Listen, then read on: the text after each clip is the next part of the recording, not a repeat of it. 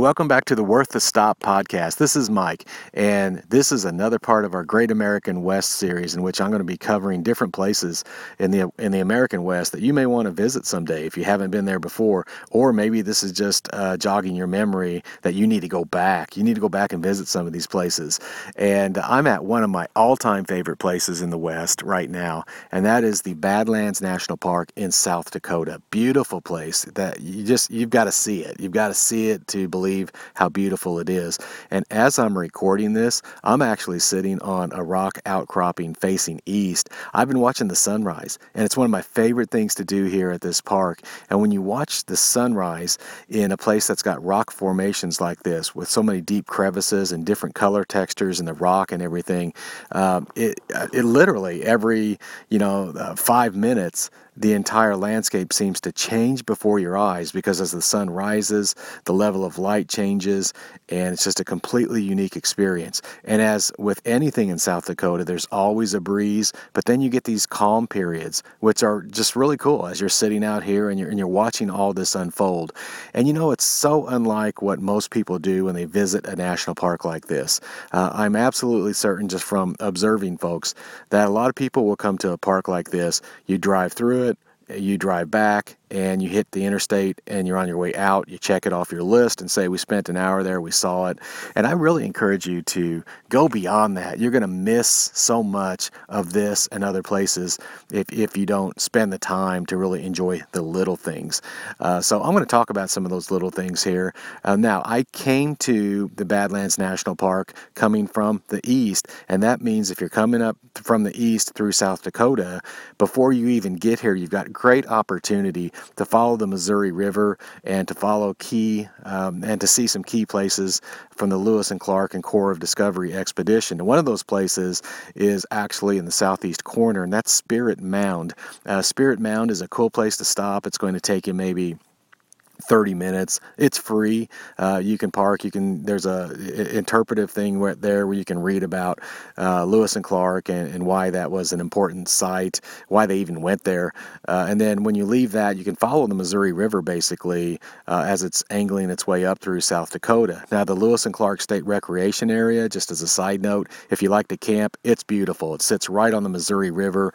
We've had a campsite there before that was just right there on the river. You got a great river breeze and a beautiful place to be. But as you work your way up through following the Missouri River, our strategy was to follow it up all the way through until we got to Chamberlain, South Dakota, and then from there, then we just went straight west, because at that point we just wanted to get to the Badlands National Park. Now, another thing with South Dakota that you may want to visit if you're coming through here is the Corn Palace in Mitchell. It's a unique experience. When we were there, they were having the Corn Palace Festival, so they had rides and other stuff set up. They had some big concerts coming in.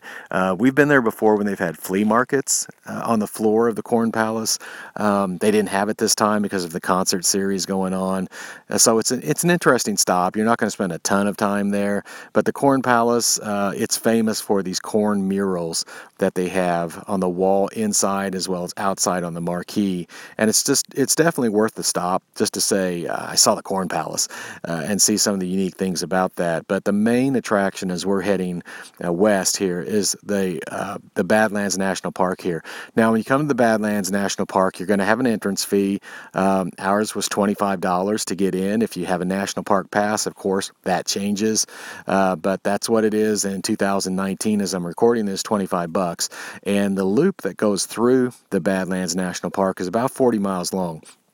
So you want to carve that into your plan. But again, don't carve it into your plan like you're going to drive the 40-mile loop as fast as you can. Wow, that just really irritates me as I'm driving through a national park like this, and I'm just going like 30 miles per hour, 25 miles per hour, and all of a sudden you just see somebody coming up in your rearview mirror. Don't be that guy. Don't be that woman. Whatever. Don't be that person, I guess I should say, that's driving through the national park just to say, how quickly can I get through it? Now, in those situations, I just just pull off into the next little turnout, let somebody go on, and then move back out there. But take your time going through the park. And when you are on the western edge of that loop, that's where you're probably going to have a better chance at seeing some mountain goats out there, and those seem to be the huge attraction. You'll see cars pulled off. People are looking at that. And then prairie dogs. I mean, the prairie dogs are everywhere out here. Now, here's the unique thing about the prairie dogs. When we were here just a few years ago, there's this huge sign. I mean, I'm talking like a 4x8 sign warning people to stay away from the prairie dogs because they can carry the bubonic plague. I mean, I thought the bubonic plague was like done forever, but the bubonic plague was one of these things that these prairie dogs supposedly were carrying back then, or at least the fleas on them or something like that.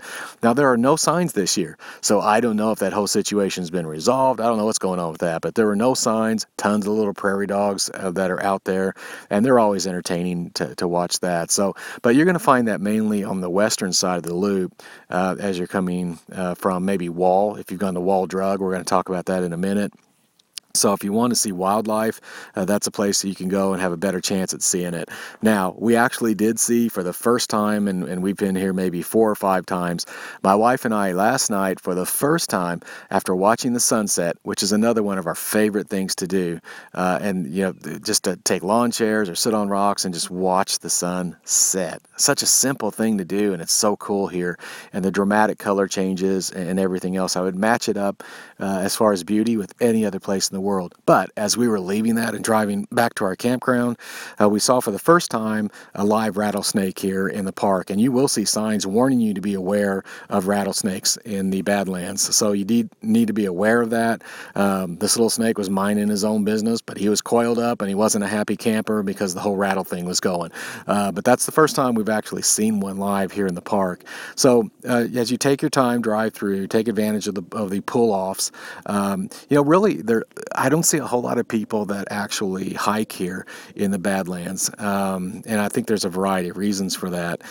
For a big chunk of people, this is a drive-through park, but we use the pull-offs. We see all the different dramatic scenery with stuff, and just a beautiful place to go. Now, if you're coming here as well, keep in mind that you are just a few minutes from Wall Drug, and Wall Drug is it's a complete tourist trap, but it's a cool tourist trap. You stop there, they've got all this different stuff that you may want to check out.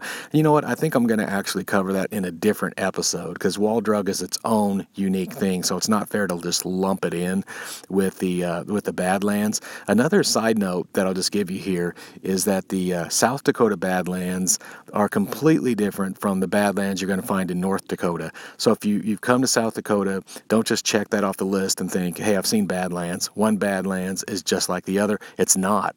Completely different feel, completely different look. So if you're in this area, you may consider doing the North Dakota Badlands here at the same time. We're going to be heading into Wyoming and then up into Montana.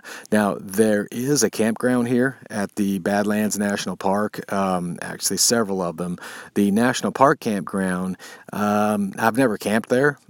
Just looking at it, I can't imagine I'd be much of a fan of it because it's wide open. I mean, there's just a few trees there, but for the most part, you are in a wide open area. I've got to imagine it gets kind of hot during the summertime. But hey, haven't been there, so I'll leave that to someone else who has actually camped there. We like staying at the KOA campground. It's about 4 miles south of the Badlands National Park.